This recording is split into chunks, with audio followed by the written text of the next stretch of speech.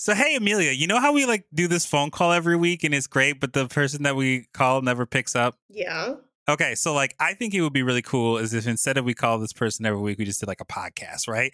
It would be like so much easier than like making this phone call and then trying to figure out how to like everyone listens to this voicemail from this one person's voice box. And I thought it would be really awesome if we used a super cool service like Zencaster because it's Ooh. super easy to record a podcast with Zencaster. You can use it on your browser and we can start recording a high quality podcast right away. You can get studio quality sound, up to 4K video with your guests if you want to include video. That I think is cool. You also can get rid of those ums and ahs like I just did. I did like 3 of them. You can get rid of those and the awkward pauses in your podcast. And We never you do can that. also, yeah, exactly. And also you have like all of your tools right there in the Zencaster platform. It's all there. So you don't have to like go to like several different spots, and you can like basically distribute it to Spotify, Apple, and other major destinations. In fact, I think I'm going to go and like set up a thing on Zencast. I'll be back. See you later. All right. Well, while he's doing that, go to zencaster.com/pricing and use our code ASWAYD, and you'll get 30% off your first month of any Zencaster paid plan. I want you to have the same easy experience as I do for all of our podcasting and content needs. It's time to share your story.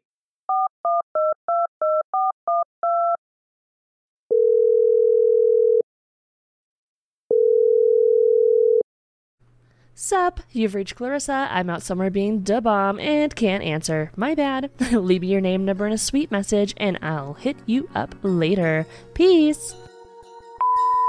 Hey, it's Amelia. And Sherrick. You told us to call and let you know what we're doing. Weird, we get your voicemail almost every week at this point. Oh well, I guess we'll leave you a message about what we're up to and our pop culture thoughts of the week, and hopefully we'll hear back from you soon. It's almost like we have a podcast about a friend saying, I had a dream about you, and then they recount the most horrifying dreamscape imaginable. Not to call out our editor, but I feel like that happens to her all the time. Oh no! I was going to say, there's 2 people that I trust if they say, I had a dream about you, that it might just be kind of like funny or weird or like a little bit strange. But like, when it's a stranger or somebody like an acquaintance, I'm like, no, this is about to be like some truly day ruining shit that I'm about to get hit with. Like, Steph was like, did I have a dream that we had a conversation about candles? And I was like, yes, babe, that we did not have you and me did not have a conversation about you going to go pick up your candles today. Cause I would not have told you to do that. Nope. So there's that. And she's like, oh, okay, cool. Like, that's like, you know, like, did I have a dream that you told me to pick up fruit when I went to the grocery store? Nah, babe, wasn't me. That was Dream me. Dream Sherrick wanted grapes, I guess. Dreams are so weird. Dream Sherrick wanted pudding because I haven't had pudding in a year. God damn it. Every time I have pudding now, I think of you. Because of that. The brand is complete. Anyway, go on.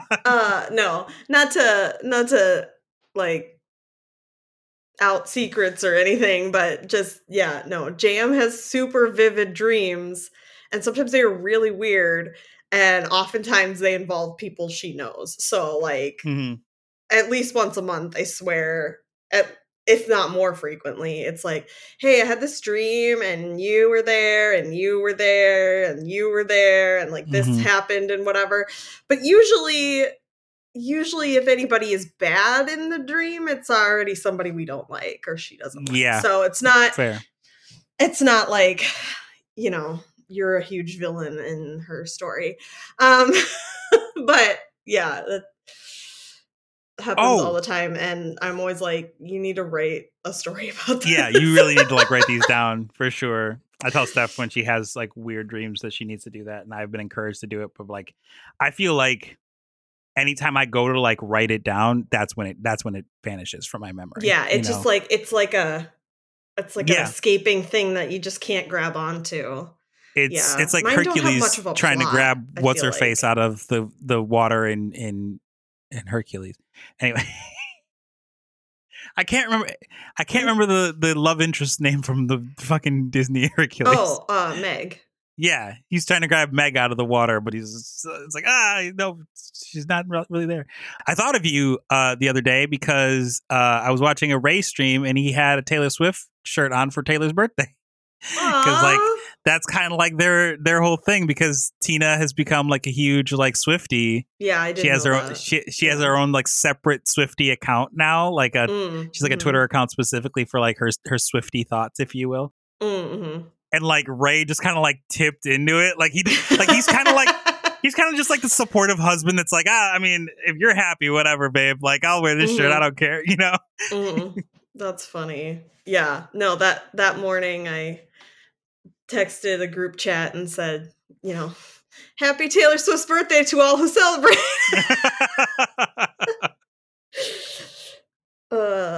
So, yep.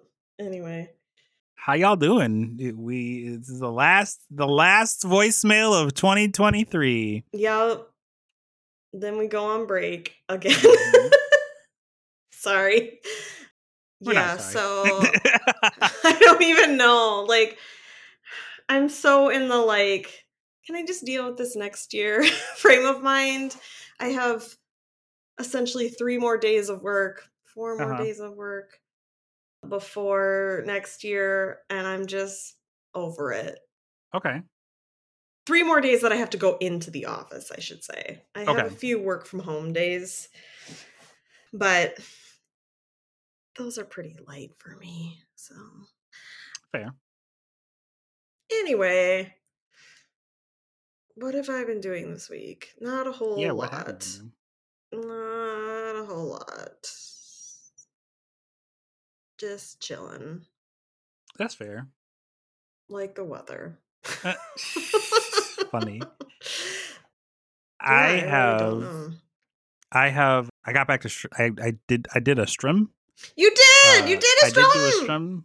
It was great. I will probably stream again at least 2 more times before the end of the year. At least, because, well, by the time that you're hearing this, it will have happened. We're going to do we took the 11th of December off because there was a bunch of people that were asking about like basically just doing like a blackout. I know that I don't think it really got as far as it probably should have or could have. I don't think like actual businesses necessarily shut down, but there were a good chunk of streamers who did basically just like canceled their stream. Okay. Like in solidarity, they called for a ceasefire in Gaza. So we didn't stream then, but the 18th, which again will have happened by the time you're hearing this, plan to do another Feywild stream. And then I'm hoping to stream, the 20, like maybe the night of the 22nd or the night of the 23rd.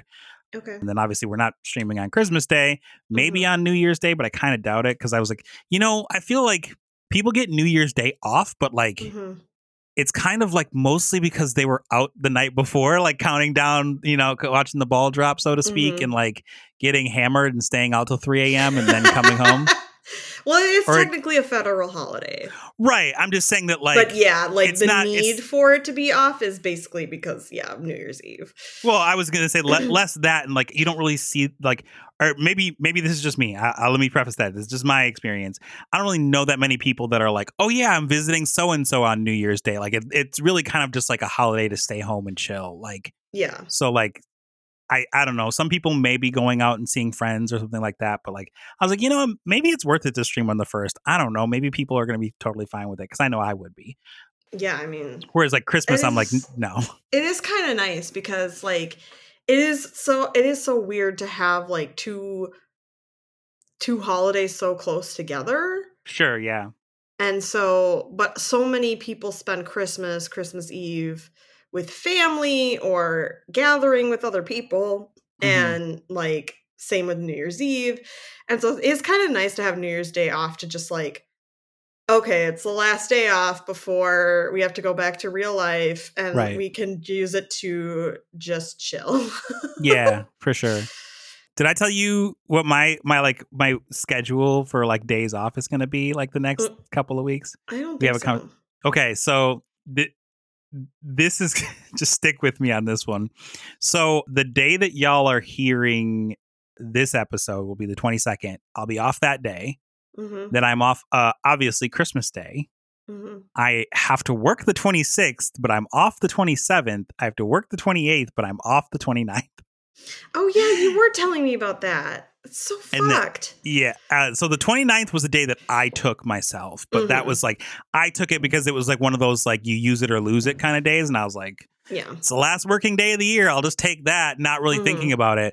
So then as it goes further, I'm off the 1st, I'm off the 8th, I'm off the 15th and the 22nd of January.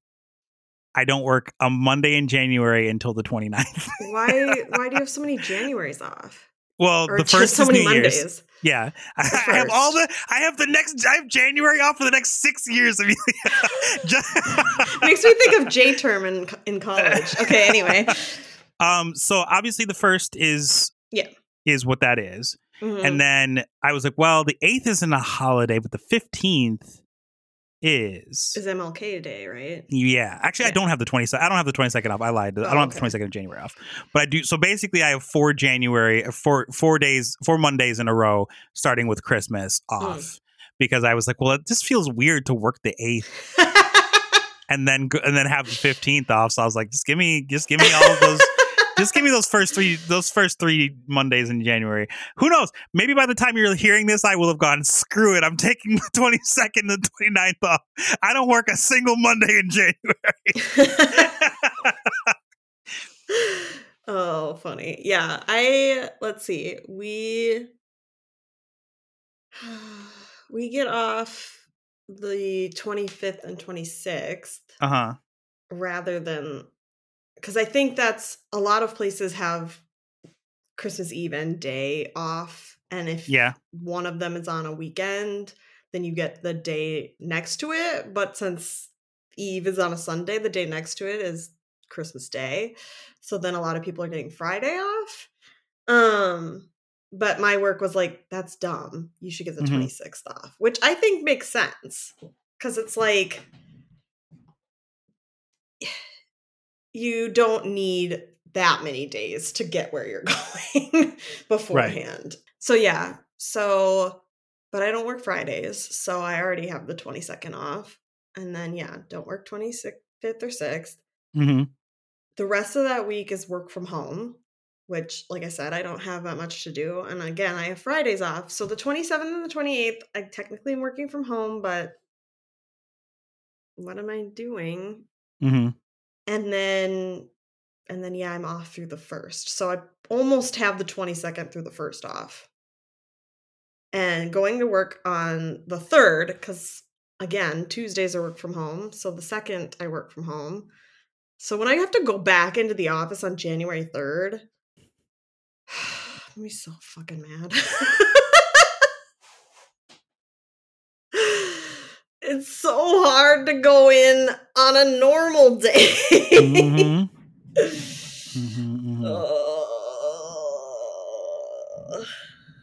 Anyway. So before we get to the topic at hand, I want to know, Amelia, if you've heard about this. You probably haven't, but I want to know. There's a chance you have. Have you heard about this new game that's called Lethal Company? No. Okay. So just know that I will probably be sending like you and JM and like Jenny like clips from this game because it's so fucking funny, bro. Like it's so funny. Okay. I will probably not be playing it myself, but it's so funny. Okay. So the premise is, and this is a game that was made by, I believe, by just one developer. Like it was one person made this game. Wow. And it's like outselling like AAA like titles like Call of Duty, and it's $10. So It's up to 4 people. But you can play solo if you want to. And the idea is that you are working for this company. It's just called The Company. And they send you to these like planets, and you have to basically collect salvage and scrap to sell to the company. Otherwise you get fired. Like it's kind of like you're just going and you're a salvage worker.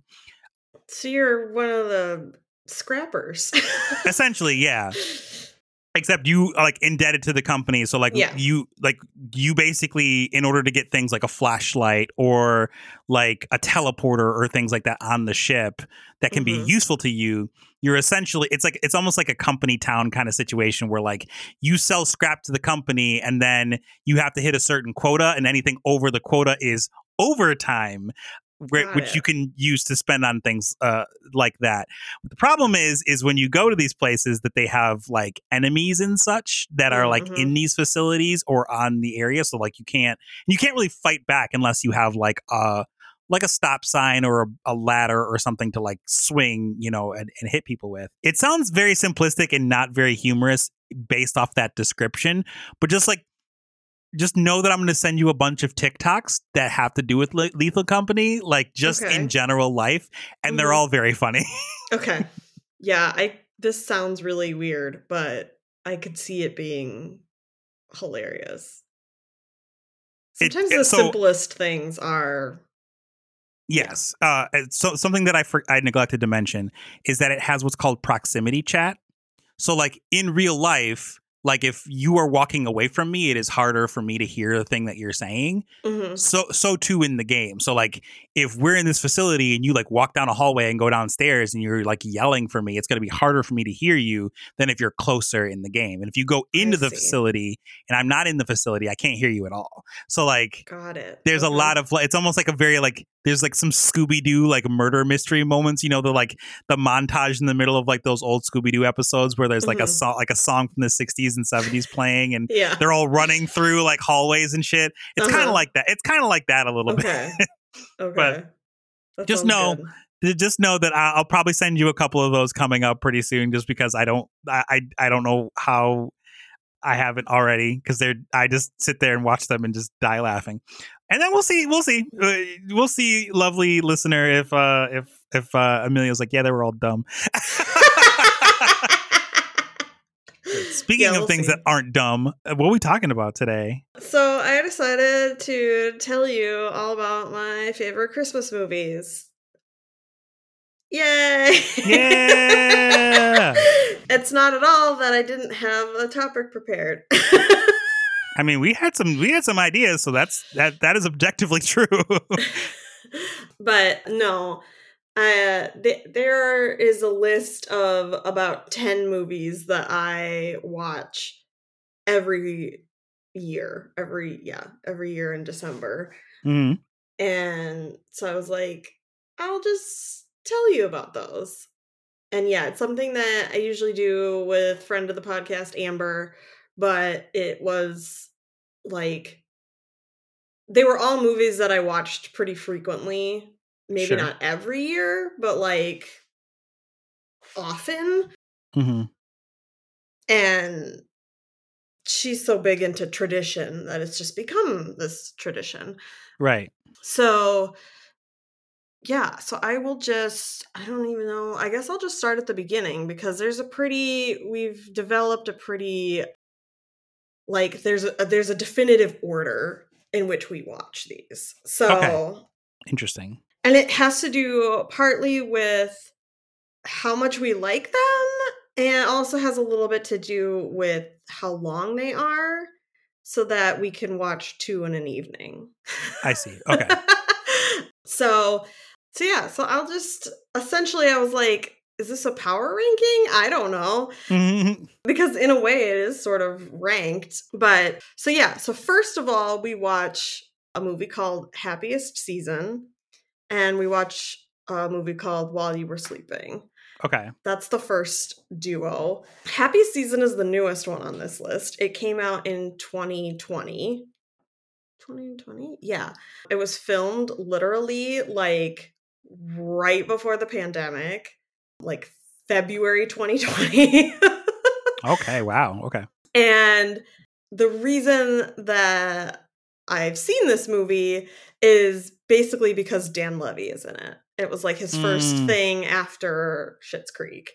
And like first acting role in a while. And so I remember like following him on Instagram and stuff, and him being like, I don't have to do anything. I just have to like show up and say my lines, because he like wrote and Did directed so much, and yeah. produced like so much on Schitt's Creek that he was just like, this is so bizarre. I don't know what to do with myself. And he's not a main character, so it's like he's not even needed a whole lot. Sure, yeah. But it is a movie about with Kristen Stewart and Mackenzie Davis, Okay. who are a couple. They live together, and very last minute, the one played by Mackenzie Davis, Harper, is like, come home for Christmas with me. Like, sure. You Okay. don't have a family, and like, come home for Christmas with me. And finally is like, yeah, okay, fine, I'll come home for Christmas with you. And driving on the way to her parents' house, she's like, oh, by the way, they don't know I'm gay. Boop, boop, boop, boop, boop. Yeah. So there's so much about this movie that I love, but there's a lot about this movie I also don't love.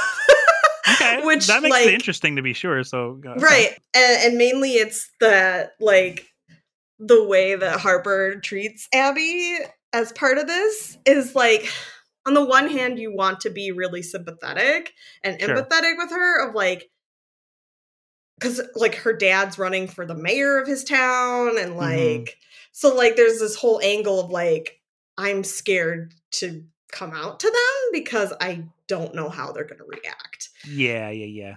Which is valid and fair. But it also is super valid to feel uncomfortable with that situation, particularly when it's dropped 10 minutes before you're going to meet these people. Yeah. That, oh, now you have to pretend that you're just roommates, and like, yeah. And the whole, it's not even just like, oh, we're just going to pretend the whole time. Like, she kind of ignores her a lot during the whole weekend, and like, she's just kind of a bitch to her. It's just like, yeah, and that's the part that I don't like. But the parts that I do like are that Kristen Stewart's character, Abby, her best friend is played by Dan Levy, and he's fucking hilarious. His like first scene is them getting breakfast and like chatting about how she might go home for Christmas with her girlfriend and how she wants to propose to her and like all these things. And he's like on his phone the whole time. And she's like, what are you doing? And he's like, oh, there's a gentleman in my apartment and I am just making sure that he is leaving. And she's like, what? And he's like, oh yeah, I track everybody. I'm like the NSA. It's so funny. All right. And the Mackenzie Davis's character, Harper, has a sister named Jane who is just bananas. She's so adorable and so sweet, and her parents treat her like absolute shit. And you can tell that, and then they have another sister who's played by Allison Brie, and you can tell that Harper and Sloane, who's Allison Brie, are like, they're super competitive. They're like very much perfectionists, trying to live up to their parents' like standards and all this stuff. And you can tell that Jane just like at some point in her childhood just like was like, nah, I'm not gonna do this. Like, you guys can fight over their affection. I'm gonna be me. And I love that for her. And in the end, you find out that she has been writing this like this intense fantasy novel. Okay. And it turns out that Dan Levy's character John is like an agent or something in the publishing world. I can't remember. And so like by the end of it, she gets her book published, and like, yeah, anyway, it's really funny. And Aubrey Plaza is also in it as a former girlfriend of Harper's, who essentially makes friends with Abby and is like, I know where you're coming from. Like, I get it. I was the hidden girlfriend in high school. And like, Aubrey is just, ooh, okay. Yeah. I'm good. Yeah. It was she's such a good like casting, and she was so good that I think this movie came out like in like November 2020, you know, because the Christmas season for movies and shit is like so long. And I remember seeing like tweets where it was like, okay, but what's Joe Biden's plan for getting Aubrey Plaza and Kristen Stewart's characters together in this movie? Because they're like, she's so much better than Harper. Harper sucks and like all this stuff. And yeah, but so like that's what makes it good is like the side characters make it really good.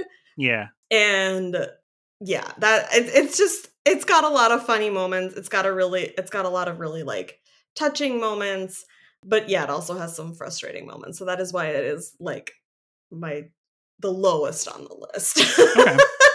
While You Were Sleeping is Sandra Bullock, like first starring role. In it, she works. It's set in Chicago, and she works for the L. Mm-hmm. The elevated train, so to speak. And she's in love with this guy who like comes through every morning to go to work. And it's Peter Gallagher, which is hilarious to me now because like who Peter Gallagher is now. But like in the early 90s, I guess he was heartthrob status. I don't know. And she has to work on Christmas Day because she doesn't have a family. And he comes through on Christmas Day and gets mugged on the train platform and pushed onto the tracks. And she goes and like is trying to like, hey dude, like get up. There's a train coming. And like he's knocked out. Nobody's around because it's Christmas Day to like call for help. And this is like 1992 or something. So we don't have a lot of cell phones, right? So so she jumps on the tracks and is able to like roll him off of the tracks as the train goes by so that they don't get hit by the train. Right. And he gets taken to the hospital and it turns into this whole miscommunication because they won't let her see him. Yeah. Because she's not family. Right. And she says under her breath something about like, oh, I was going to marry him. Like as a girl with a crush, not like for real, but a nurse hears it and thinks that's real. So she like lets her in and then the family comes in and the family's like, who are you? And she's like trying to explain it. And the nurse is like, oh, that's his fiance. And she's like, what? So it's this whole story. Which, like, to be fair, just because you said she was gonna marry does not mean that they are engaged. Right. I know. That's where this nurse took a lot of liberties. This lady went off and she was given an inch and a half and she was like, cool, I'm going to climb onto your roof with the rest. Yeah. And this like, he has like a big family. It's like mom and dad and sister and grandma and this other old dude who's like his dad's best friend, who's like part of the family, like this huge group of people. And so when this nurse is like, oh yeah, it's his fiance, they like freak out. And there's Sandra Bullock in the corner like, what? No, I don't, what? No. Like, but she's very timid and like can't say anything until it's like too late. Cause then like the mom is like, oh my God, we haven't talked to him in a while. And I'm just so happy he found a nice girl and like all this shit. And she's just like, what the fuck am I supposed to do? So it's like this whole misunderstanding and like the family kind of adopts her essentially is like, oh, we didn't get to celebrate Christmas because this happened on Christmas. So you should come over for our redo of Christmas dinner. And because she doesn't have a family, she was an only child with a single parent who is now gone. And so it's sort of a like, oh, it's nice to have a family kind of a thing. And I don't want to tell them, but I also know that I need to tell them. And he's in a coma for a week. And so this goes on for a while. And the dad's best friend, this old guy named Saul, hears her like say something about how she's not actually his fiance. And he's like, I'll tell the family. It's fine. Like, just, you know, like I get it. It's fine. I know how to handle this situation. Like, if we don't do this right, grandma's gonna like have a heart attack, so like let me do it. And he doesn't do it, of course. And he's just like, who cares? Like, whatever. He'll wake up, he won't know who you are, and like, come clean and whatever, who cares? Basically. It's the 90s. What are consequences? Yeah. And then while this is going on, as she gets ingrained into the family, she finds out that he has another brother who's played by Bill Pullman, who is much more... He and his dad own like a estate furniture company. Like they go and buy furniture from estate sales and resell it and stuff. Okay. But he also makes furniture. And so he's more like blue collar, whereas like Peter Gallagher is like some finance dude or a lawyer or like some fancy dude. And so like as this is going on, he kind of starts befriending her and like at one point shows up and is like, oh, dad wants to give you this couch as like an engagement present. And she's like, well, let's put it in Peter's apartment. And like they take it over there. So they keep spending time together because it's like family stuff and whatever. And eventually he wakes up and he's like, knows everything, except he's like, who the fuck are you? And they're all like, that's, you don't recognize her? It's Lucy. That's your fiance. And so like now they have him convinced that he has amnesia. And basically Saul, who's also his godfather, like goes to him and is just like, she's amazing. Like you love her, like trying to convince him basically like you should like who cares if you can't remember, like just be together basically. Like just be together, stupid. Cover his own tracks. But yeah, basically he's like, you're a schmuck, Peter, and like this would be a good thing for you to do finally in your life or something like. And so he proposes, and so they're gonna get married in the hospital, and then the brother shows up, Bill Pullman shows up, and right before that happens, she like stops the wedding and she's like, I can't do this. And then Bill Pullman shows up and he's like, you can't marry him. And she's like, yeah, I know, I just said that or whatever. And then she's like explains all this to the family, like, I never actually was engaged to Peter, like this was all made up, and I just really enjoyed having a family again, and like I just love you all, and you're so great, and I'm sorry I lied to you, and like all these things, and the family's like stunned, of course, and then she's like, and I can't marry him because I don't actually know him, and also because I'm in love with your son, and and the mom and dad are like, yeah, we know you're like getting married. And she's like, no, the other one. The other one. And that's why he interrupted the wedding, of course, because he also was like, I've fallen in love with you. Mm-hmm. But of course, this all explodes and she leaves and whatever. Cut to, I don't know, sometime later. And she's sitting at her booth, her little toll booth at the L, and people are putting their coins in because, again, it's 1992. Yes. Their little tokens in or whatever. And then you hear these like tokens come through, and then you hear something hit the thing and it's a different sound. And you're like, wait, what? And you look up and it's a ring, and he's proposing through the fucking toll booth. That's because cute, actually. It's cute as heck. But also, do they even know each other?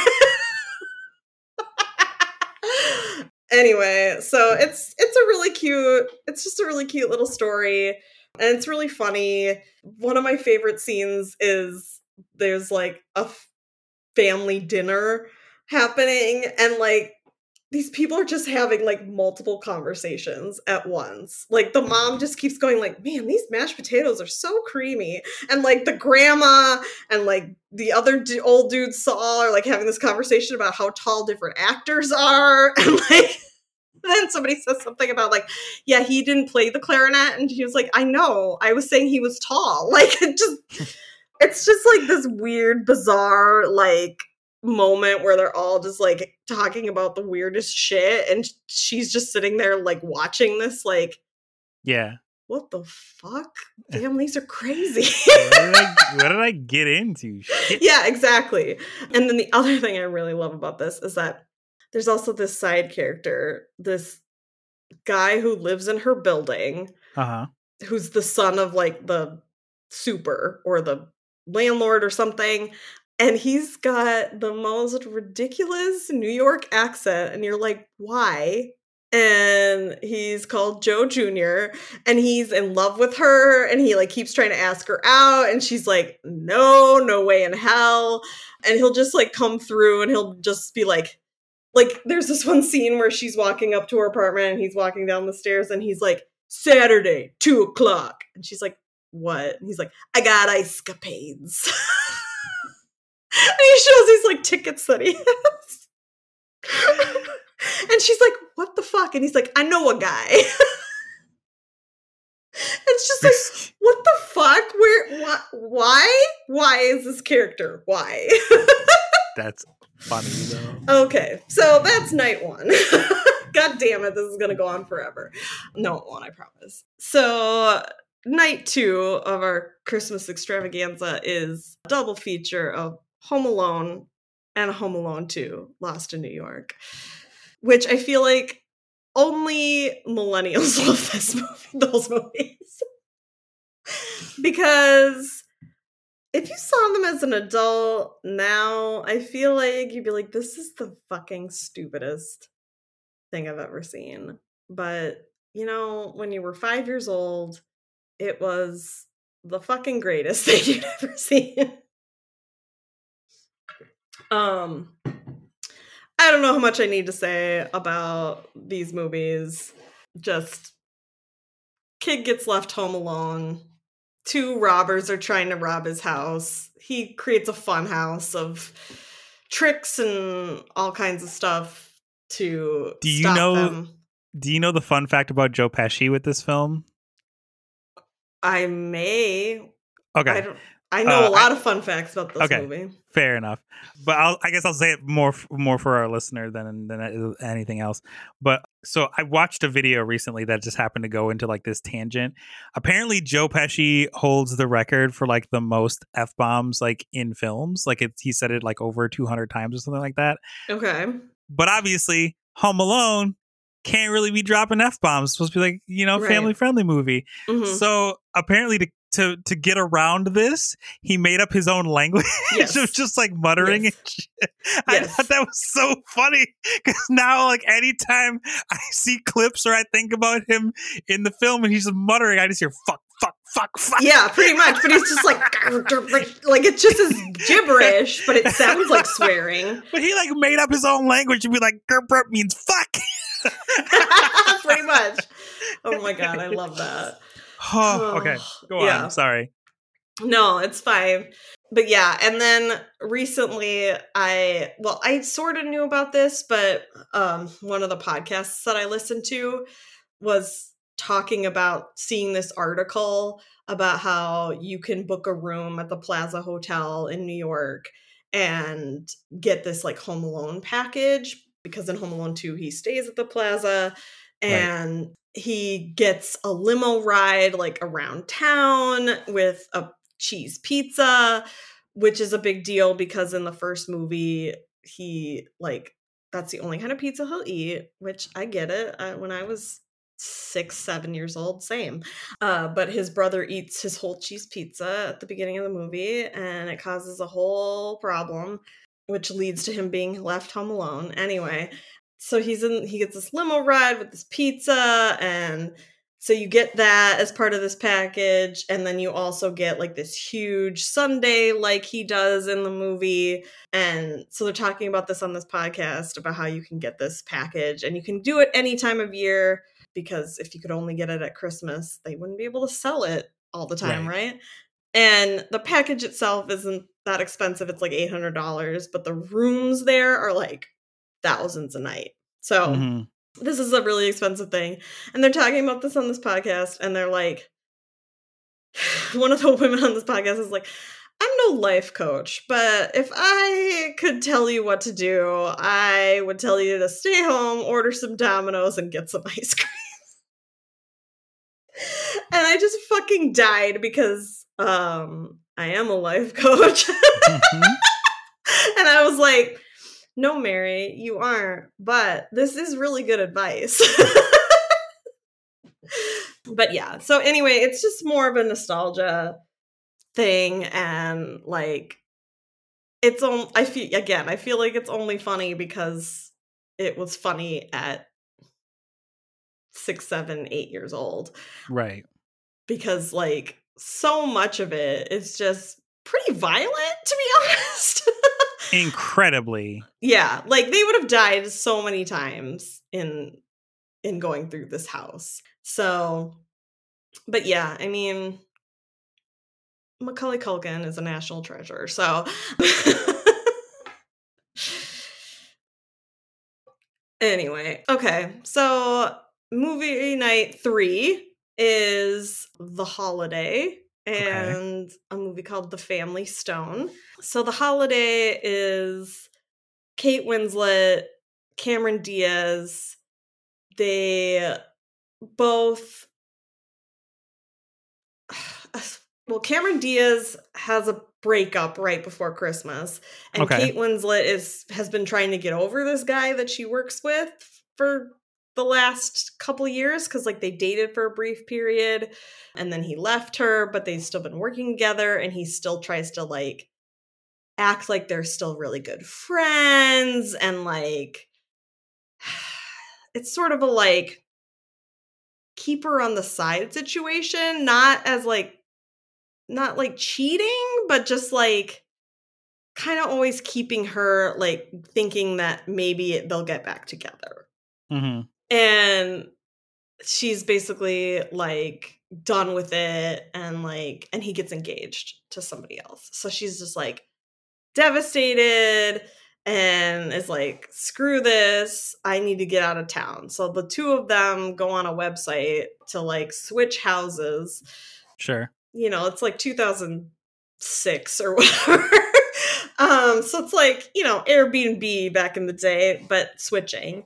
And so they switch houses, and Cameron Diaz's character goes to this tiny cottage in England and meets Kate Winslet's brother, who happens to be Jude Law, and they have a fling and they fall in love, and it's cute and whatever.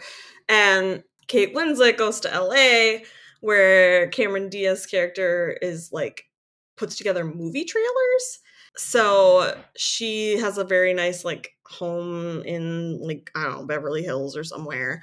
And Kate Winslet gets to know this neighbor who's this very old guy who used to write in Hollywood. And she befriends him and befriends all of his friends who are like, again, like writers and all these people. Mm-hmm. And she's like, oh yeah, one of his friends didn't write Casablanca, but he added the "here's looking at you, kid" in that movie, which is the famous line, and like just the golden age of Hollywood.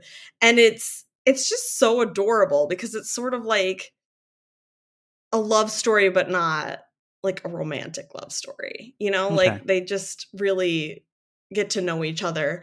And when he like finds out that she like why she's there, because he's like, why are you spending the holidays by yourself? And she's like, basically explains that she's like trying to get over somebody.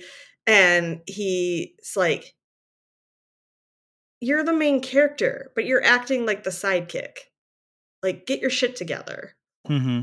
You were way too good for this. And so they really like inspire some confidence in each other, because at one point she gets his mail and finds out that the Writers Guild has been asking him for a long time to like do an event where he will like come and speak and like answer questions from other writers, and just like really to honor his contributions to the film industry. And he's like, no, it's stupid. I don't need to do it.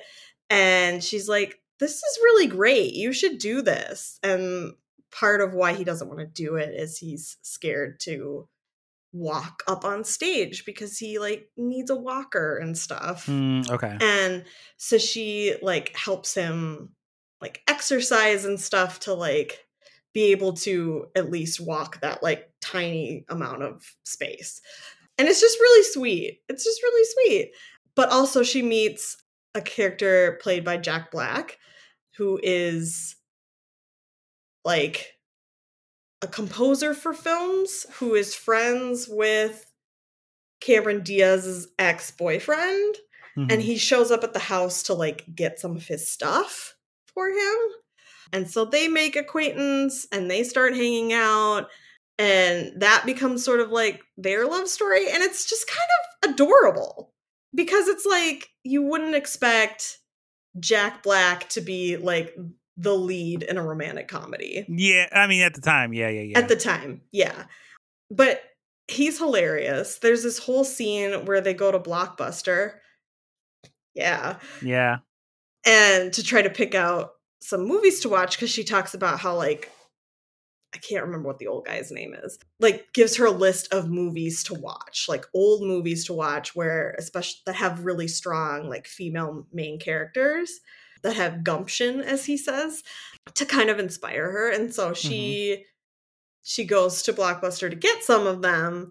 And Jack Black is talking about how he's, like I said, he's a composer for films. And so he's like explaining how influential some movie scores are. And so he's like going through the aisles and he'll like pick up a movie and start like essentially like humming whatever.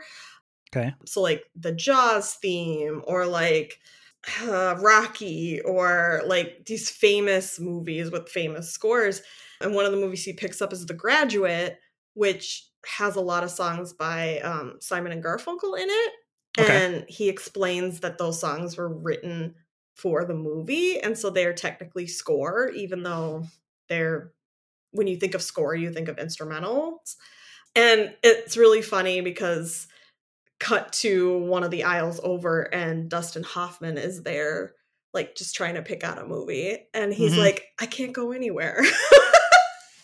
And the funny thing about that is that he legitimately was walking by the film set and they were like, dude, do you want to be in this scene? Like, that would be hilarious. And he's like, okay, sure. But yeah, so it's just a classic romantic comedy and it's very cute and don't think at all about how these people live in different countries and halfway across the world from each other. Whatever, we'll figure it Don't out. worry about it. We got covered. Yeah. So, and then the Family Stone is this movie about a family, a big family, and the oldest son, or I think he's the oldest son, played by Dermot Mulroney, brings home Sarah Jessica Parker. And the mom is Diane Keaton, and she's convinced that he wants to propose and that he's wants to talk to her because he throughout the movie he keeps saying he wants to talk to her about something. Okay. And she's like, he wants my mother's ring because I promised him my mother's ring. But this Sarah Jessica Parker is like super uptight, like, and this family is very like just chill and like relaxed and like there's five kids, total opposites, right? And they, you know, at one point the dad is played by, I can't think of it, but he's being like super polite, whereas like other members of the family are making it pretty clear that they find her like they're not mean, but they're definitely like not hiding the fact that they like find her to be like a lot and uptight and like whatever. And the dad at one point is like talking to the mom and is saying something about how like just that how wrong she is for him, for their son. Yeah. And the mom is like, see, I'm on to you. You've been acting like she's fine, but you don't like her either. Mm-hmm. And he's like, she's a fine person, but she doesn't seem to know herself very well. And what does that say about him? Like, essentially, kind of just like this our son who has moved to the city and become like kind of corporate and finance bro-y and whatever, like that isn't him. So like what happened? Mm-hmm. And then and it's sort of saying like, does he think he needs to get married? Kind of a thing. Interesting. Okay. Yeah. And what you find out too is that the mom is dying of cancer. Okay. And so it's sort of kind of like he feels like he's the oldest son. He needs to get married before mom's gone. Like he needs to do his duty, like all this kind of shit. Yeah. And it's just parts of the movie are very serious because of that. Parts of the movie are hilarious because of just how like all these people in this house just like trying to make things happen, and it's just like a series of unfortunate events kind of movie where like things just go awry all the time. Anyway, but eventually Sarah Jessica Parker calls her sister, who's played by Claire Danes, to come and like be there too. So like kind of be like an ally, I guess. And Dermot Mulroney and Claire Danes get to talking a lot about what she does, which is like she works in art grant funding and like has traveled the world to meet all these different like artists and stuff. And they get to talking and you finally see like him sort of come alive. Okay. And at the same time, like she's spending a lot of time with the other brother who's played by Luke Wilson, and who's just like, he's a documentary filmmaker. He's like just laissez-faire, like just and so like yeah, but it's just like this series of unfortunate events and these people like all trying to cope and get to know each other and understand, and just like big family having big family dynamics at a holiday and all being crammed into a house together. I don't know. It's just fun for the most part. But yeah, in the end, of course, they end up swapping brothers because that's fine. Whatever. And yeah, then it ends with like them at next Christmas and they're all trying to get the house ready for Christmas and mom's not there. But it's clearly a like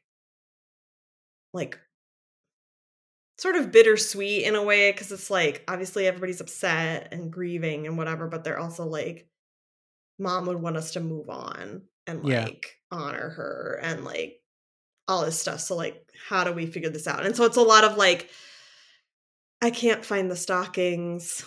I have no idea where mom put them. Like that kind of stuff of like, we can't make everything like it was, but we're trying our hardest. And like, yeah, I don't know. It's just kind of sweet, even though it's sad. Just, I don't know, just about the passage of time kind of. Yeah. Anyway, so that's that movie. And then the fourth night, pièce de résistance. I can't talk. I don't speak French, but the two greatest Christmas movies, maybe of all time. Muppet Christmas Carol. Yes! I was so worried. And Love Actually. There it was. Okay. Yep. So I love Love Actually. I do. Mm-hmm. And I've loved it since it came out. However, so when Amber and I have these like double feature movie nights, it's Sure. like you always watch the better movie or the movie you like more second. You leave it as the main event. Yeah. It's the main event, right? And not that we've had arguments, but I've definitely said, like, in that case, I could honestly put either movie in either order. Because, like, I see. Okay. Because Muppet Christmas Carol is maybe one of my favorite movies of all time, not just Christmas.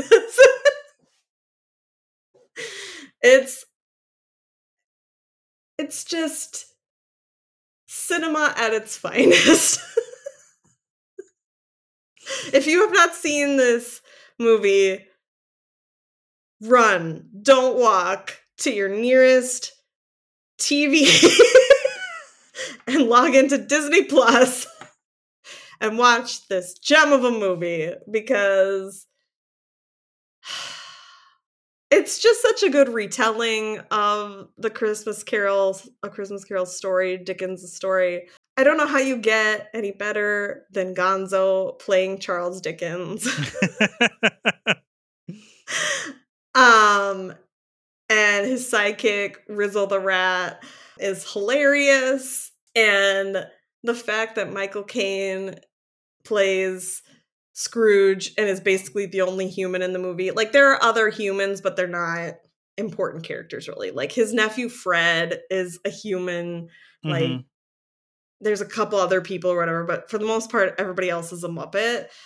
And so the way that Michael Caine plays this so straight, just so as if he is acting with the cream of the crop, Academy Award winning actors, like, not at all like he's acting with Kermit. And it is brilliant for him to play it that way. It is like the ultimate straight man, essentially. And it's just, I don't know, it's just hilarious. It's just adorable. It's heartwarming. The songs are catchy because it's also a musical. I don't know. I can't say enough about it. It's just one of the greatest movies of all time. Amazing. And yeah, controversy around this movie, however, because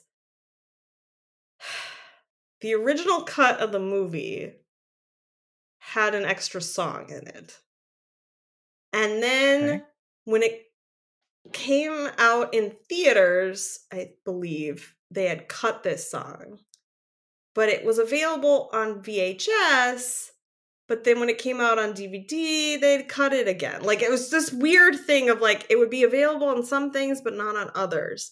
And so, yeah, I think it was when it came out on DVD, and then when it came out on streaming, it didn't include this extra song.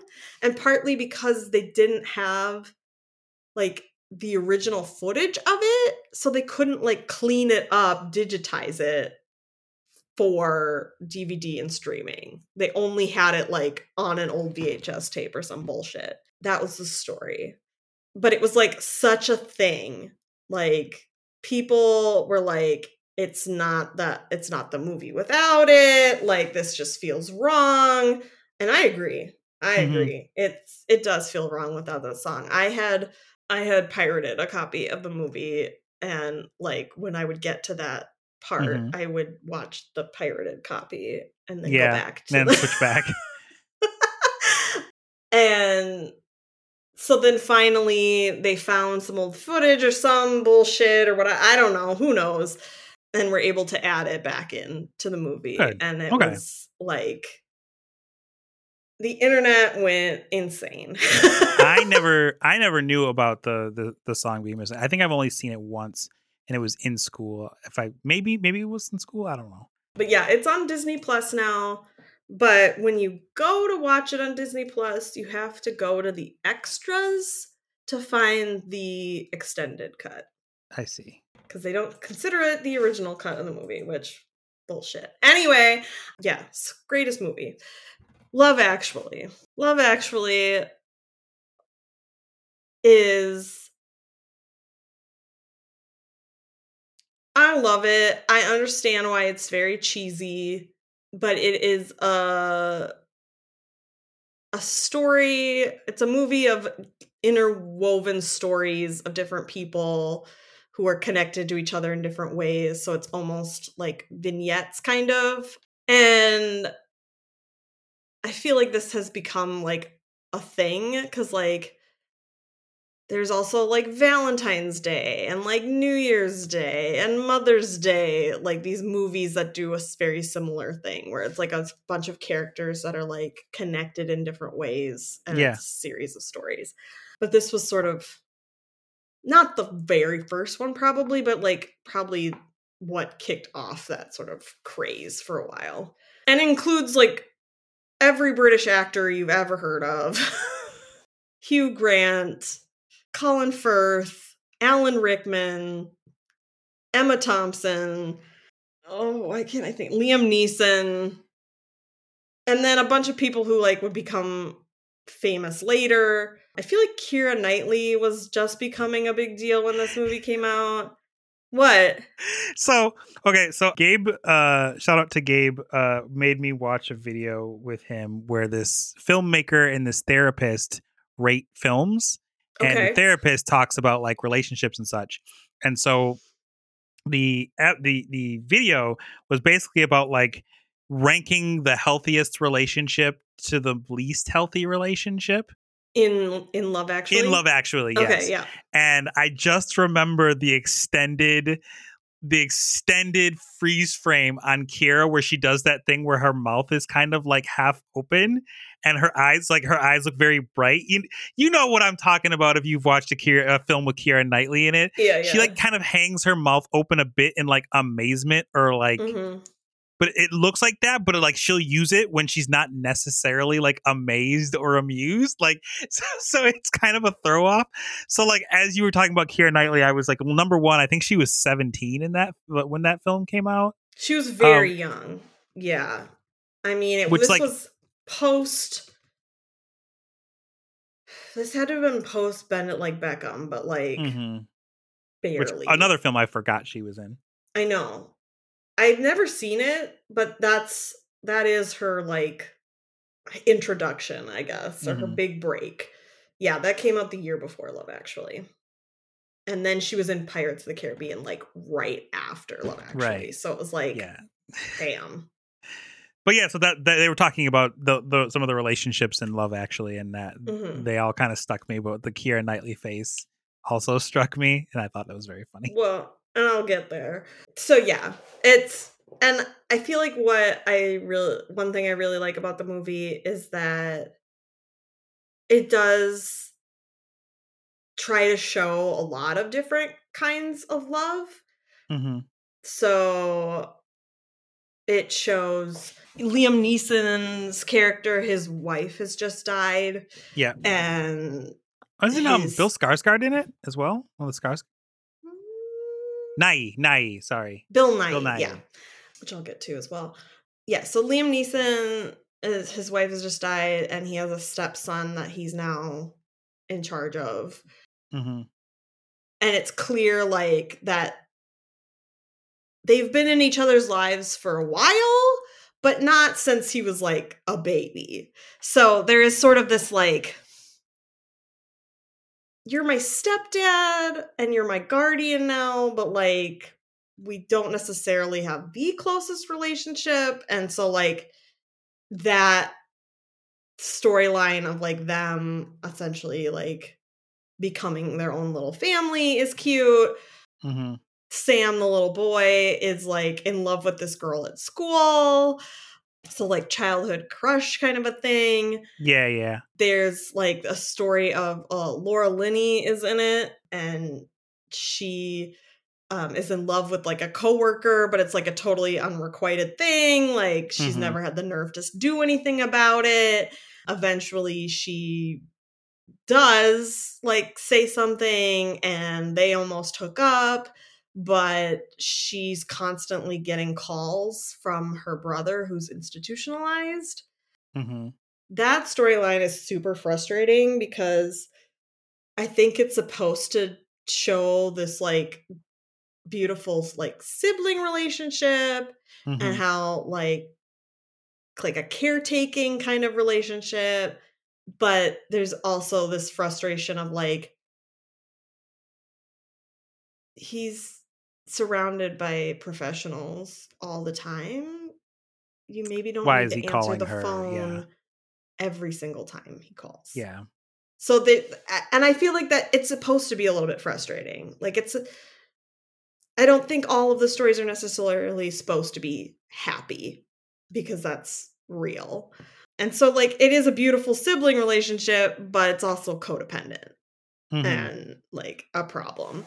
There's Alan Rickman is married to Emma Thompson. Man. R.I.P. And his secretary is very she's always making like advances around him, never quite like doing anything, but like always suggesting that if he wanted to, he could. And so they never actually cheat, but there's definitely like an emotional affair component to it. And Emma Thompson finds out about it. And that is one of the most heartbreaking scenes ever. She like finds a necklace and is very excited because she thinks she's getting it. And correct me if I'm wrong, but I feel like their relationship feels a little bit like it's routine. So she's kind of like excited by this, and then she gets her Christmas gift and it's not the necklace. And she very quickly realizes, well, he gave a necklace to somebody and it wasn't me. Gee, I wonder, you know, like. Well, and it's yeah, because before that point, she's made it sound like his gifts to her are always like scarves or something, you know, really generic. And you learn at some point that because they're like, she's like wrapping gifts for the kids or something and listening, and there's music playing in the background, and he says something about like, do we have to keep listening to Joni Mitchell? And she's like, I love her. It's a love that lasts a lifetime. And like explains how much she says something about like, she took your cold English wife and taught her how to feel, and like all these things. And so when she does get her gift, it looks like it's going to be the same size as the necklace. And she opens it up and it's this like really nice collector's CD of like Joni Mitchell greatest hits or something. And so like that's the part that stabs you in the heart, is that like it's actually a really thoughtful gift, but she knows that it's not. Right. So like she didn't know about the necklace, if the necklace didn't exist, if the secretary didn't exist, like it would be beautiful. But instead it's heartbreaking. And she gets up and like walks away and just says like, I just, you know, like I need to use the bathroom or something like that, and like goes into their bedroom and just kind of like tries not to cry. Yeah. And it is just it hurt my feelings. I'll be honest. Like it hurt my feelings. Yeah, it's a really beautiful moment. There's just something there's something just so visceral and honest about that moment of the like female experience of like having to keep your shit together. Because she's like, I'm taking a couple of minutes to like let myself feel this, but not too much. Like I'm trying not to cry. And I know that in like 2 minutes I have to be mom and I have to be wife and I have to like get the kids to their school play. And it is just, ugh, heart-wrenching. Which is when she reveals that she knows. And yeah, at the end of this, at the end of the play, she tells him that she knows. And she's like, you know, is it sex in a necklace? Is it love in a necklace? Like, I don't know. And essentially he's like, nothing has happened, but something has, you know, like, clearly we're not in the best place. And then at the just end of the switch that she makes, the switch that she makes when the kids roll up, that like, it's like, so nothing is wrong. I was just like, whew, man. Yep. That is, again, like I said, there's just something so like, I'm not a mom, but there's just something so fundamental about the mom experience about that. And to some extent, the female experience about that. Yeah. Anyway, moving on to happier stories. Colin Firth is a writer who goes away to his like summer cottage or something, I don't know, whatever, and meets this woman Aurelia who like is cleaning his house, and he has to drive her home every day, but she only speaks Portuguese and he only speaks English, and yet they somehow form this connection and bond. And after they part, you see him trying to learn Portuguese and eventually goes to her, and it becomes one of those like grand moments of like running to her essentially. And it's coincides at the same time with the little boy Sam like running through an airport to catch his crush, because you know, running through an airport is one of those things that is on all these movies. And Hugh Grant is the prime minister and falls in love with one of his housekeepers, I guess, which that part's questionable, but they're really cute. So, and she has one of my favorite lines of all time that I say all the time. When he's trying to find her, he goes to where the neighborhood where she lives, but he doesn't know her address, which is bullshit, right? Like, he could call fucking MI6 or some bullshit to like find out what her address is. But he goes like door to door to try to find her, and it's hilarious. But anyway, when he gets to her house, he's at the door right as her whole family is like starting to come out to go to this children's play that these other kids are at. And you see her coming down the stairs, and she's just like, where the fuck is my fucking coat? And I say that all the time. And substitute coat for whatever it is I'm looking for. Where the fuck is my fucking phone? Yeah. So there's that. They're really cute. There's other couples like here and there. But my favorite character of the entire movie is Bill Nighy, who plays an aging rock star named Billy Mack. And he's trying to get his song to #1 at Christmas, and it's like this shitty cover of a song called Love Is All Around that they changed to Christmas Is All Around. And like, he knows it's shitty. He like goes on the radio and talks about how like, enjoy this part where we shove an extra syllable into this line, making it really awkward, and like all this other funny stuff. And he just like does not give a fuck anymore. Right. Like, yeah, when he's on the radio interview, he's just like, I'll tell you anything you want to know, basically. And the radio guy's like, oh, best shag you ever had. And he's like, Britney Spears. No, she was rubbish. Which, now, I mean, I wish it had been a fake star. Yes. Should have been a fake star. Because that line and setup is really funny, but given certain circumstances is not funny. Yes. And then later he's on like this other show, which is a real show. I don't know what, Top of the Pops, I think it might be, or it might be another show. There's this music show, whatever, in England that I could look up. And the two dudes that are on that show, I don't know if it's still on. I have no idea.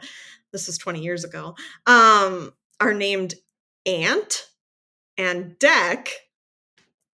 Why? I don't know. And they're actually in it, like, as themselves. And he's there to, like, talk about his song and, like, talk about this contest that he's telling everybody about this contest, even though it has nothing to do with him. Yeah. And whatever.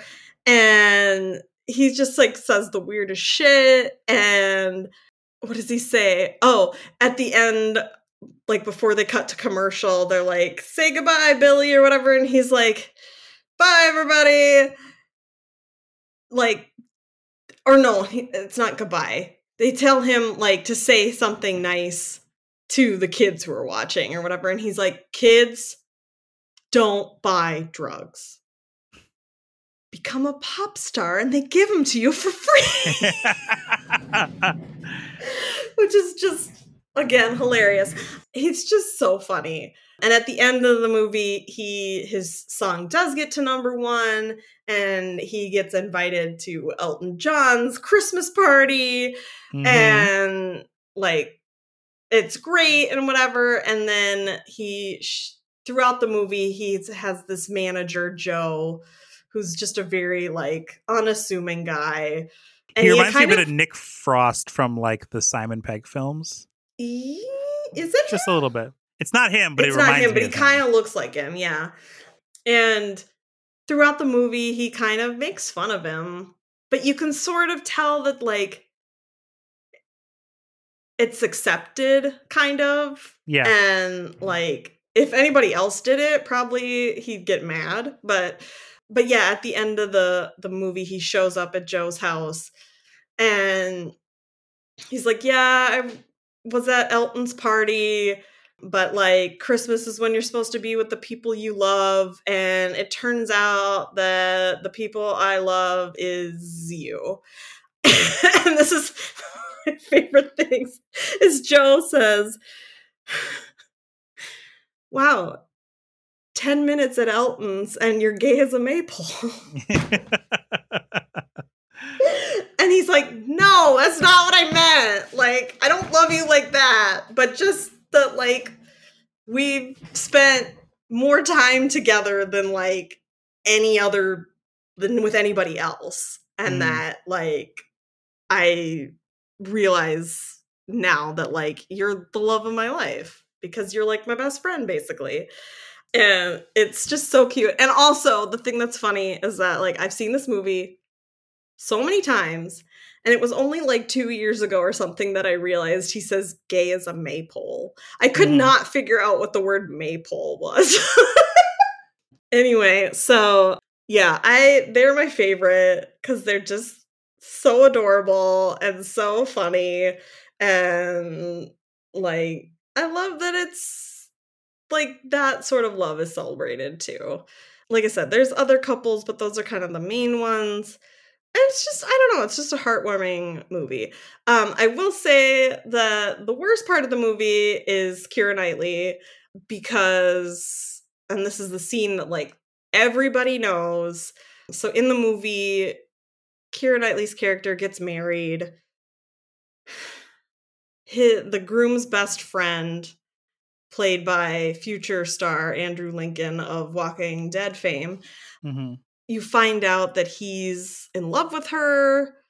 And so I get that it's supposed to be this, like, story of unrequited love and, like, love that you can't attain. But because it's his best friend's now wife, and he, like, shows up with the signs. Again, everybody knows what I'm talking about. He shows up with the signs at her door that she reads, and it's like, to me, you're perfect, and I will love you forever. And it's just creepy. Yep. And it, like, up until the point where she figures out that he's into her, it's fine in a sense, because it's like, he doesn't do anything about it. He keeps it to himself. Like, he tries very hard to, like, get over it, I feel like. And so that is okay to me. It's when she figures it out because she goes to his apartment and finds the wedding footage that he'd been recording all day, and it's a very professionally edited together with multiple angles footage of just her. And she's like, but you don't like me, you don't talk to me, like all these things. And it's like, yeah, because I don't want to get too close, basically. And again, it's like not great, but like you can't totally help who you like and whatever. And the fact that he's like trying not to do anything about it is like appropriate. It's the fact that he then shows up at the end and like basically like says like, I know you're with somebody else and I'm not expecting anything, but I just needed you to know that I love you because it's Christmas. And it's just like, dude, it's creepy. And then she runs after him and kisses him. So then again, it's like, what the fuck are you doing? Like, what? It's just like some sort of reward. Yeah. Unsurprisingly, that was very low on their list of healthy relationships. Correct. You had to take a swing at which one was the healthiest. Oh, I know. It's Billy, Mac, and Joe. It's not. It's actually. Not? No, it's actually Liam Neeson's character in The Kid, because he was like never. Okay. Yep. He's like it's platonic, but like it's the healthiest relationship because like even though he's a stepdad, he never like he takes this kid's like feelings about this girl seriously. He never like is like, oh, you'll blah blah blah. The kid's like, she's the one, and he goes like, okay. He goes, yeah, okay. Yep. That's how you feel. That's how it got to be, you know. Yep. Oh yeah. I mean, they are probably my second favorite couple in the movie in that like couple in that sense. Duo. Because yeah, at first when he first tells him like, cuz he's like, "Hey, I know something's up, kid. Like, what's up?" And he's like, you know, I'm upset about mom, but I'm also in love with this girl in school. And he's like, "Are you like a little bit too young to be in love?" And he's like, "No." Dang. He just says no. And then he's like, well, I thought it was something worse. Like, I thought you were like doing drugs or something. And he's like, worse than the total agony of being in love. And Liam Neeson's like, yeah, total agony. Damn. Like, just like this kid. And then, yeah, like just accepts him for who he is and supports him. Yeah, I mean, that's one of my favorite parts, too, is that there's a part where, like, he can't sleep. And he's like, we need Kate, and we need Leo, and we need them now. And they're watching Titanic in the middle of the fucking night. Yeah, and that was one of the other things that they pointed out is, like, he didn't go to, like, some sort of, like, macho, like, don't go about your feelings. Like, he showed him a very, well, at least in this context, very healthy male, like, emotion, I guess, for lack of better words. It wasn't just like, nothing for me, nothing against like, you know, watching a film in which a man is like shooting a gun or whatever, but like there's something to be said about showing that men can have other emotions and not just anger or aggression. So 2003, that's pretty great. Sure, for sure. Yeah, so it's I don't know. I just think it's like there's some beautiful stuff in it. There's some really funny stuff in it. One of my favorites, too, is this guy who's like, he clearly has like a series of odd jobs and stuff, who is like, British girls are too stuck up. I need to go to America because American girls seem like chill and cool. And like they'll be charmed by my British accent. And his friend is like, you're an idiot. Like that won't work. And every American female, heterosexual female that has seen this movie goes, no, it would totally work. You do have a cute British accent. And he just says the weirdest shit and it's hilarious. and he goes to America, buys a random ticket to where? Wisconsin. And runs into like the hottest women who invite him back to their place for pretty much seems like an orgy. I don't know. You don't see anything, but it's just supposed to be this funny like storyline, I feel like, where it's like he's like, yeah, I'm gonna go to America and they're gonna love my British accent. Like, it doesn't even matter what I look like. Mm-hmm. That's exactly what happens. So yeah, I really love it. It's really cute. It sounds cute. So anyway, yeah. and then I've seen it. I've seen it just once, but sorry. Go ahead. And I have just like 2 honorable mentions really quickly. Mm-hmm. Every year I try to watch The Grinch Who Stole Christmas, the like 60s cartoon that's like half an hour, because we would watch it.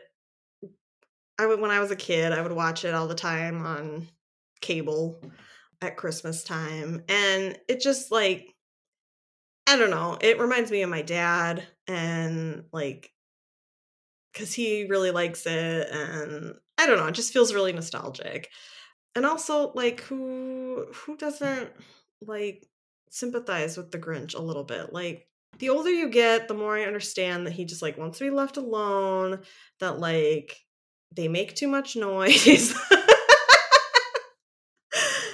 Maybe you shouldn't steal stuff, but he gives it back. Anyway, and then for kind of the same reason, A Christmas Story is one of my favorite Christmas movies as well, because did you know that they made like several sequels?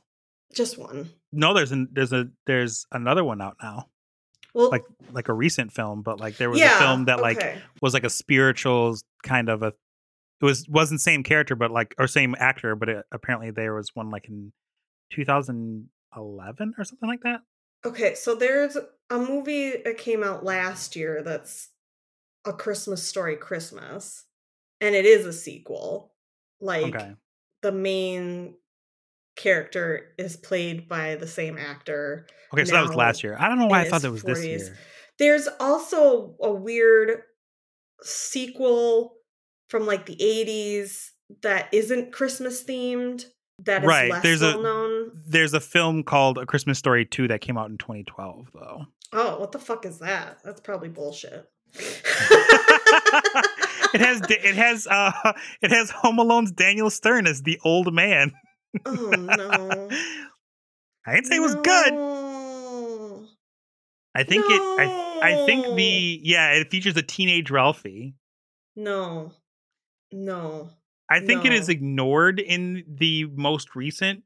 It is, yes. But it was anyway. 2 stars. You don't say. No, I will not be watching that. Mm-mm-mm. A Christmas Story Christmas, we did watch it last year, and it was good. Okay. It was more just like fun to see all those people again, like resuming their role, assuming their old role, except for the mother is played by somebody else. Right. And because both the people that played the parents, I think. No, the mother was still alive. I don't know if Melinda Dillon is still alive or not now, but at the time was still alive, but she just was like, I'm too old. I don't want to do it. Mm-hmm. But the guy who played the dad is dead, yes. And that was written into the story. Yeah, you are correct, because Melinda Dillon passed away earlier this year, January of this year. So got it. Okay. And Darren McGavin died a long time ago. And that was part of the story line, was like, the dad died and they have to go back home. So Ralphie has to go back home with his family. But the mom is played by Julie Haggerty, which, like, you might know from the Airplane movies or She's the Man. And I love Julie Haggerty, but she's a very specific actor in a way. Like, she has a very specific voice. And so it's very hard to see her as anything other than Julie Haggerty or like those kinds of characters. Mm-hmm. And so I really wish they had picked somebody to be the mom who was a little more unknown, generic, because it was just really hard to like, and she doesn't look anything like Melinda Dillon. She doesn't sound anything like her. Like, they picked her because she's like slightly famous, I feel like she's somewhat of a name, and it just was weird. And so it like took me out of it a lot of the time. But anyway, we would watch this movie all the time, every Christmas. My parents loved it. My dad loves it. And I can quote that whole movie. Just. You mean the Santa Claus 3, the escape clause didn't make it on your list? The movie's fucking terrible. The movie is fucking terrible. I believe it. I like the Santa Claus, but it stresses me out because the way that he's becoming Santa, but his life is falling apart around him because he can't accept it, and everybody else around him doesn't understand it and doesn't believe him. It just like it just feels very stressful to me. Of like, I hear you. Believe him. I really like the Santa Claus 2, which is very controversial in Santa Claus fandom. But I like it. I think it's cute. He has to find a Mrs. Claus, and so it's kind of a rom-com of him and Elizabeth Mitchell, and I like it. But yeah, 3 sucks. 3 sucks. I've never seen it, so. And I've seen it a couple of times. Okay. And it sucks. And now there's a show, The Santa Clauses, about him and his children living in the North Pole. Is it still Tim Allen, or did they pick someone else? No, it's still Tim Allen. Okay. I watched season 1. I thought it was cute. I liked it. Apparently there's a season 2 now. I haven't seen it. But yes, so those are my things. This has gone on very long, and I'm sorry. But I do have to say one other thing, which is just last year on my solo road trip, one of the things I did was I chose to go to Cleveland. I was like, shit, which Ohio city is it? Why are all the big cities in Ohio start with a C? Anyway, Cleveland. I went to Cleveland because it has the Rock and Roll Hall of Fame. And I was like, I'd like to go there. But I also learned that the house that they filmed A Christmas Story at is in Cleveland, and it had become a museum. Now, it was being sold at the time, so I don't know if it's still open as a museum or not, but I went to it at the time, and it was so fun to see this because so often things are filmed like in a studio or a set. And so to see how they had to like film this in a real house, like not a very big house and stuff, was just kind of amazing. And just to feel like I was there. And then to hear about lots of stories about the ways that the like community like welcomed the actors or didn't, and the way that like they became part of Cleveland for a little while, and just like, I don't know, it was just fun to be there. Oh, and you're not going to be able to see this because this is an audio medium, but I am wearing my slippers that I bought there. I bought these bunny slippers, which if you look closely, you can see that the bunny is frowning. Because in the movie, Ralphie gets a onesie. Yes. That looks like a rabbit, and the feet have the ears and little eyes and stuff. And so I had to buy the slippers that they were selling at the gift shop. Because the onesie was too much. But yeah, so that was super fun. And I remember when I got home and was telling my parents about it, they were like, I think we need to go there. So maybe they will, if it's still a museum. But yeah, so those are my favorite Christmas movies. I do watch the occasional Hallmark or Lifetime Christmas movie, but that's more for just fun. I mean, they're all for fun, but like background. You don't have to pay attention to those movies. They're very formulaic, which is comforting sometimes. But yeah, I don't know. I just like Christmas movies. The end. Right. If there was something I missed, let me know what your favorites are. If you are just horrified that I skipped something or want to yell about the fact that I love the Santa Claus 2 more than I love the Santa Claus, you can reach me specifically at Shake Meets World and at Fuck the Perfect Life. And Sherrick, where can they find you? At A Black Sparrow, most places, including TikTok, where I'm actually like actively. I posted 2 days in a row. What is this? Don't expect like daily uploads, but like I was feeling inspired. So, that is the thing that I did. And then SherrickRobinson.com, the update to that's probably going to come sometime in January. So I'm very excited for y'all to see what that looks like when we get that all running. So yeah, that's a great time. And what else is a great time is me not making up a theme song for Amelia. What the fuck is this? Woo! This is the part of the episode where I find something wild and crazy kids on the internet and I show it to Amelia without any context. Enjoy. Okay. Oh